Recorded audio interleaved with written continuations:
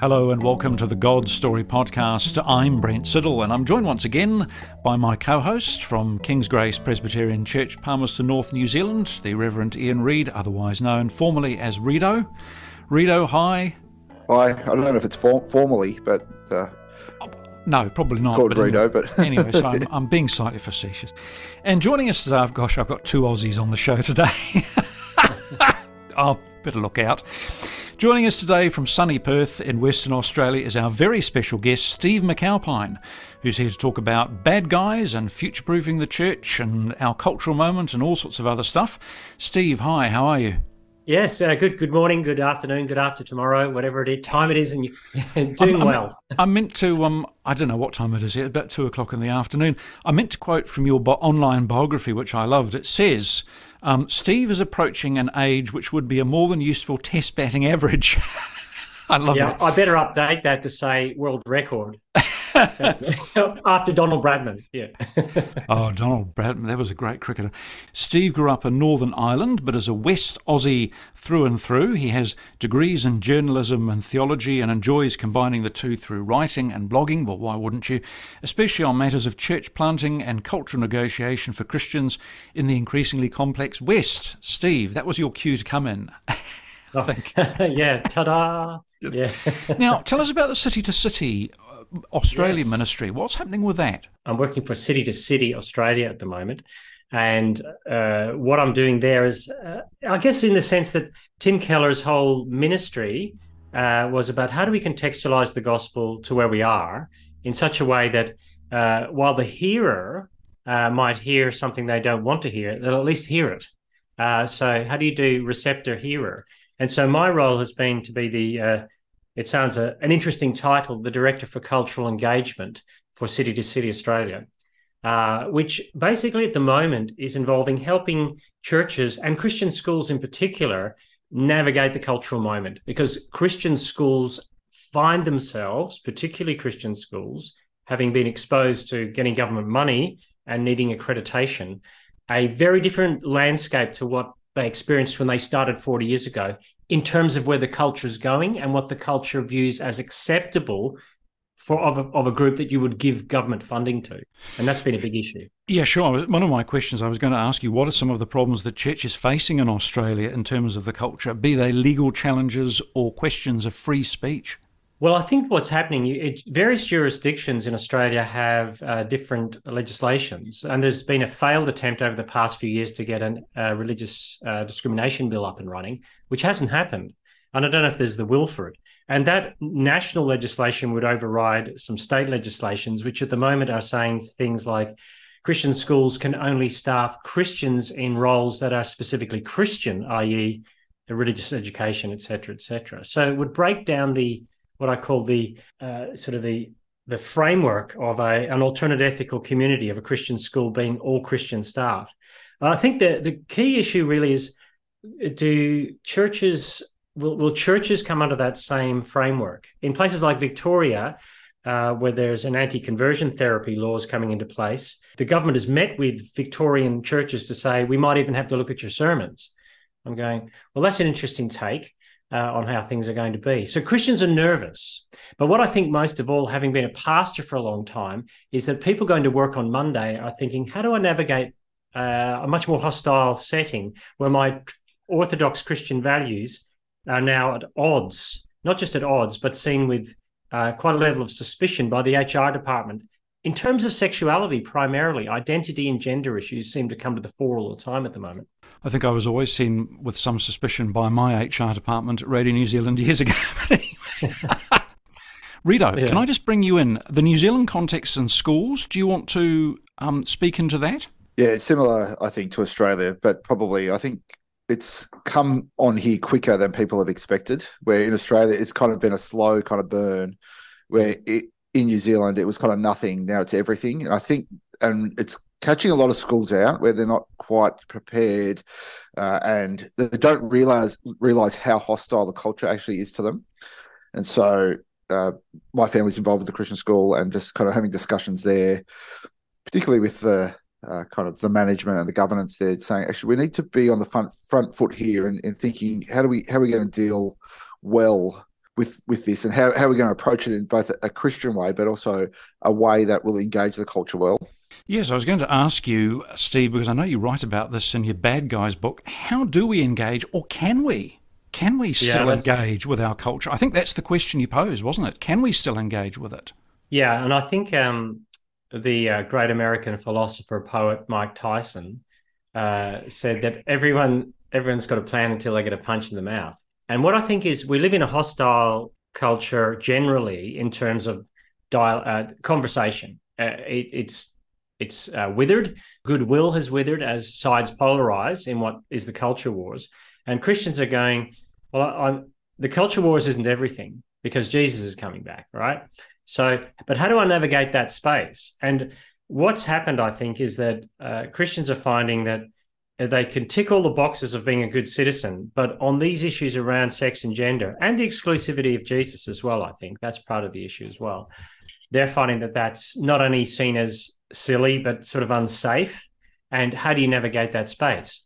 But most people, I think, aren't hostile to Christianity. They just don't know a lot about it. And so they'll read at the media level what is happening. And most schools are afraid of being on the front page of the Sydney Morning Herald or the Age or whatever. And here's the key. Student power has taken over from teacher power in these settings, because the way conversations and voices are changed now is that institutions are viewed with suspicion and victims are given a higher voice and perceived victims. So if young people in a school who want to identify in a different way sexually go to the media and say, our Christian school is stopping us doing that, the first port of call isn't to go to the school and ask the question. The first port of call is to put it on the front page and then doorstop the principal the next day who looks like a rabbit in the headlights, right? Yes. And so that shows that the way the conversation is being framed, schools are nervous and boards are concerned about the risk aspect of it. But here's the irony. At a time when secularism is supposedly taking off, more people who are not Christian are signing their kids up to Christian schools than ever. In fact, you can't get teachers to staff Christian schools at the moment because the growth rate is so high. Something's going on underneath the surface in our culture that people are maybe not able to articulate, but they know there's something wrong, and they know there's something about the way Christians are doing life together that seems to have some of the answers, even if they don't agree with us on the sexuality and gender stuff. Yes, this goes on the talkbacks all the time in New Zealand, doesn't it, Rito? People saying, recognising the fact that the church schools have some sort of values that they're teaching children that might be positive. Do you think non-Christian folk are worn out by our culture and the secular narrative too, Steve? It's not just us, it's everybody's worn out. I read an article the other day that said in the Times of London, we've reached peak woke. And what they're meaning is the culture war thing of just slaying everyone and dragging them to the public square. People are going, ain't nobody got time for that now. And, it's like we need to get on with life and we need to find a way to navigate our deep differences. So what you get in these kinds of things is you get extremes on left and right, and you get the exhausted middle. And eventually the exhausted middle is going to say, we're not putting up with that anymore. So what you'll probably find is that some of the extremes will dial down, though it will still keep going in the same direction, I think, but the consequences might be different. But the fact is, the people most hostile to church in all the stats show that the people my age, 55 to 70-year-olds, I'm at the low end of that. But people have, remember the time you had to go to church and listen to a haranguing sermon and sit there in an itchy shirt? Well, no one wants to do that. But no one has done that for a couple of generations now. 18 to 34-year-olds maybe have complex hang-ups about church and its views on sexuality, but they have no experience of Christians or church life at all. So that could, ironically, flick things around. I tend to say, keep your powder dry, Christians. Don't cast your pearls before swine. Don't give an answer just because someone asks you. Figure out whether they're asking you in good faith. We're not required to give an answer for the bigotry that we have. We're required to give an answer for the hope that's within us. So if people think, well, your hope looks different, give them an answer. If they think you're a bigot, they just want to taunt you, that's where you walk away and put down the keyboard. Yeah, Ian, do you want to ask a question, feed into that, make a response? Where are the opportunities, do you think, for the church and Christians as a whole? Because I think that this is the part of the problem with the culture wars, is that both sides end up in hopelessness, and the church needs to navigate a path of hopefulness. But I minister in regional New Zealand, and at times it feels like people are very hopeless about the way the world is going, particularly where New Zealand is going. Where are the opportunities? How do we provide hope, and how do we encourage people to do that? Well, I think it's going to start at grassroots level, that people who are feeling hopeless see hope-filled people, Christians, and they see them in community. So, and I don't mean they have to be in their church, but if you're having a dinner party with a couple of Christian families and one or two non-Christian families, I reckon they should be able to see the difference. And if they don't, and by difference, I don't mean just that they can say, well, here's what Christianity is about, but the way they parent, the way they aren't fearful of things, what they talk about, the way they engage with each other as couples, if the families, the way they include the lonely in their lives, the non-married, the divorced, the single, the same-sex attracted, the people they don't necessarily look like they run in the same lane.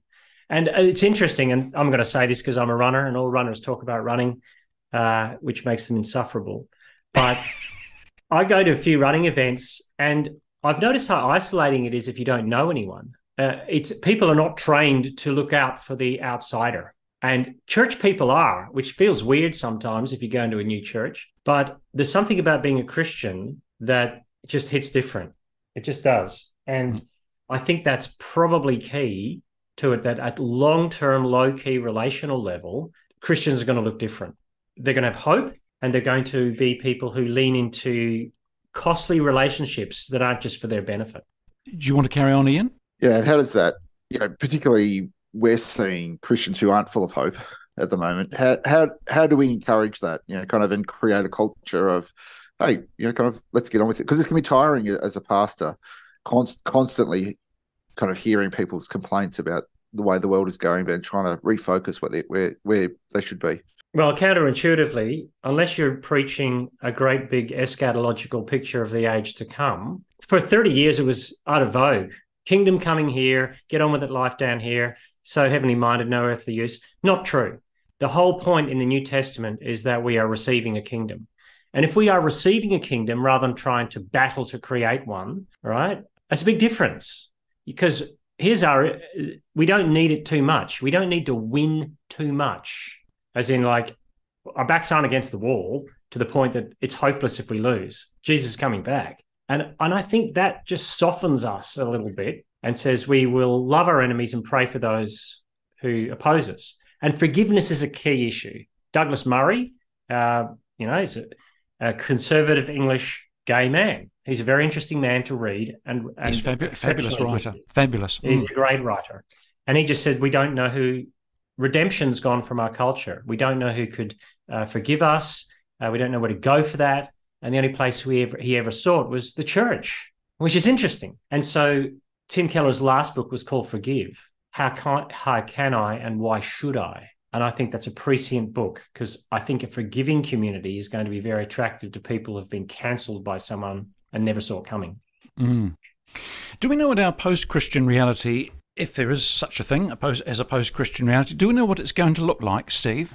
Well, that's a good point. My upcoming book, Future Proof, tries to pitch at that, right? So you kind of want to get into a DeLorean car. You want a DeLorean car from 2053 from Back to the Future to arrive in your church car park and bring you to 2053 so you can see it, so you can come back and put it into action, right? You're not going to get that. But you kind of, you've got the scriptures talking about how life's going to be, but for the details, apart from the fact that we won't have hoverboards still, which I'm a bit bitter about, I think what you're going to find, and I'm writing this, is we're going to have an increasingly atomized, lonely culture.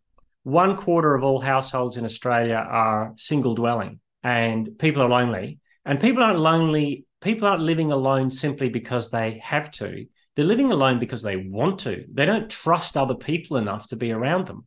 So a church that's able to do life during the week for other people rather than just be friendly on Sunday, going to kick it out of the park if you get it right. I think we're also in a polarized setting. So you've got what I call a post-Christian setting won't look like a pre-Christian setting. because you've got the framework of Christianity. And I think this is where Mark Sayers, the Melbourne pastor, talks about the progressive narrative wants the kingdom without the king.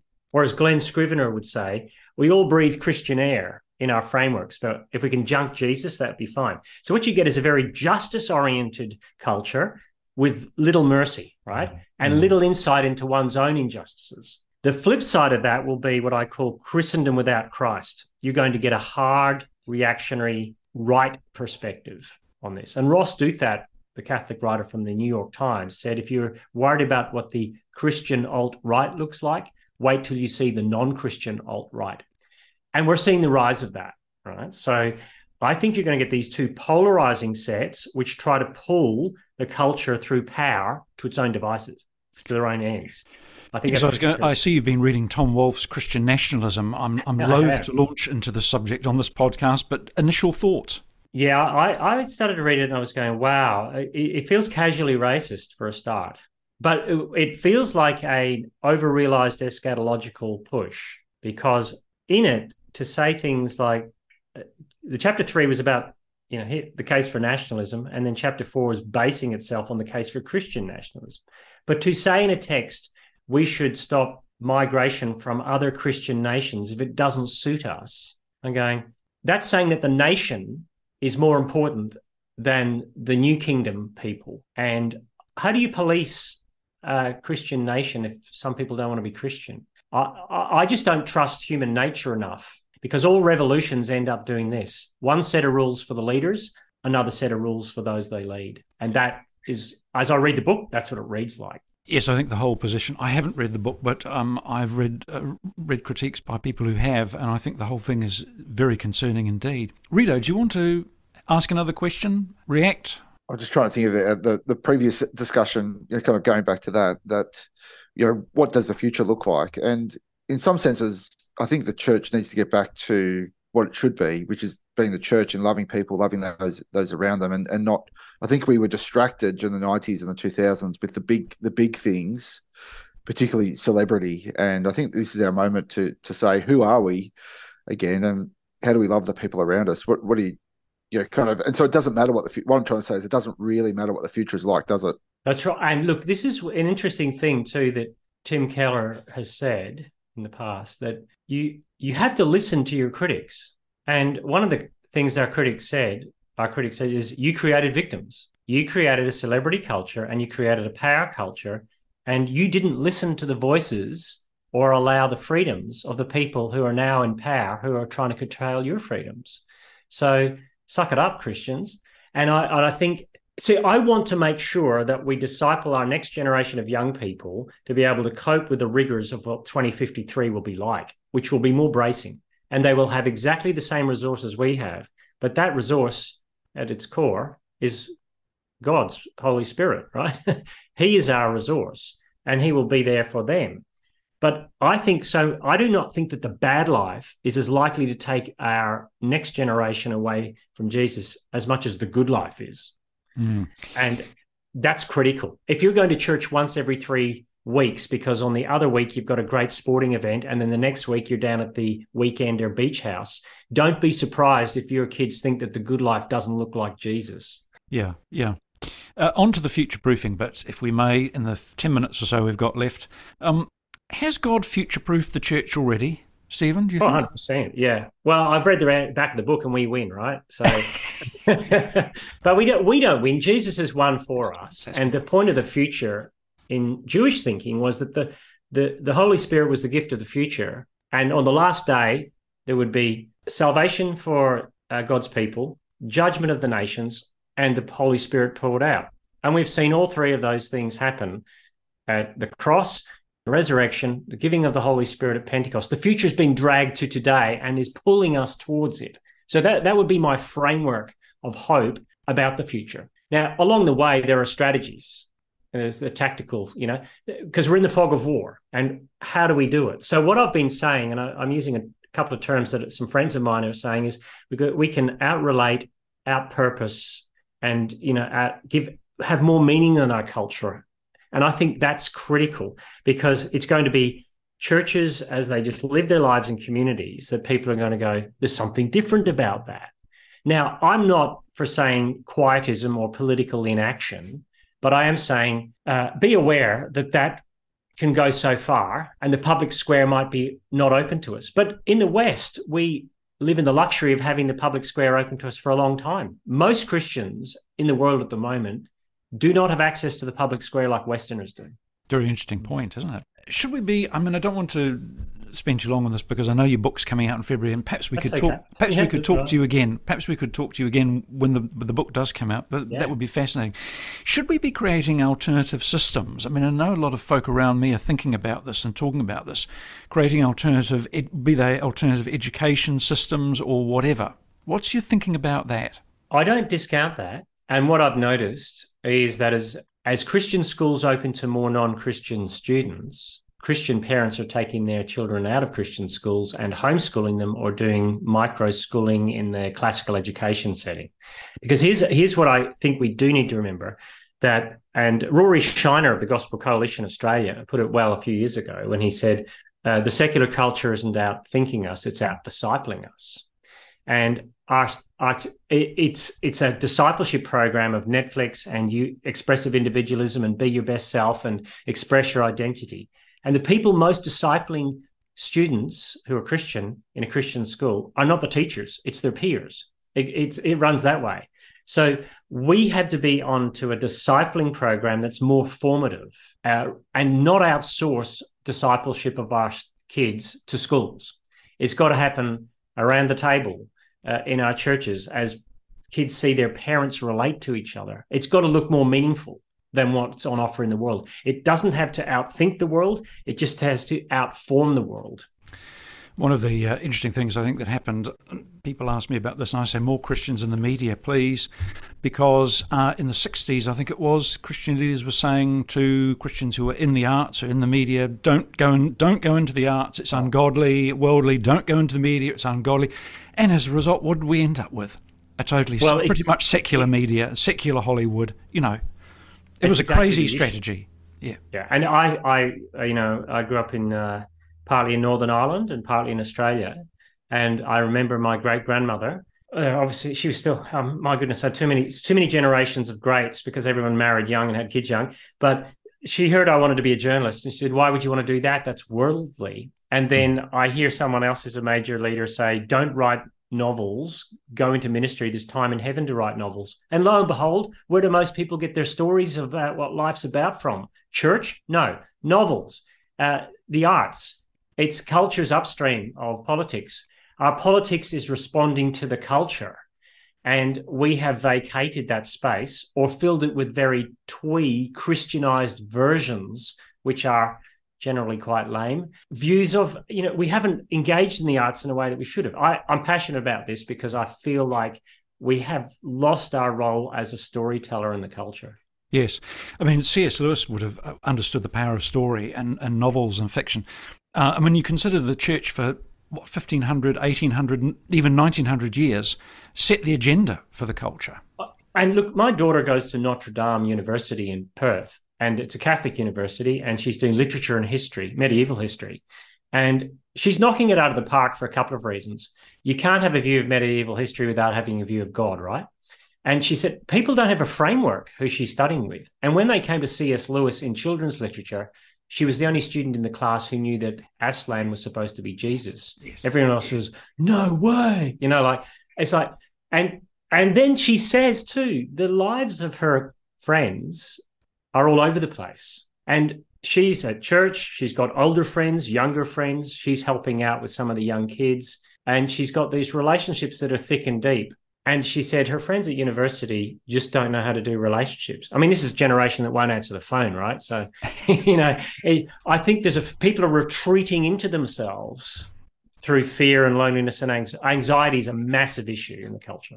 Oh, for sure. And COVID and the whole pandemic has just exaggerated that. Exacerbated. And my wife said that. Yeah. She's a clinical psychologist, and she said before the pandemic, anxiety was the chief issue, and now it's just been put on steroids.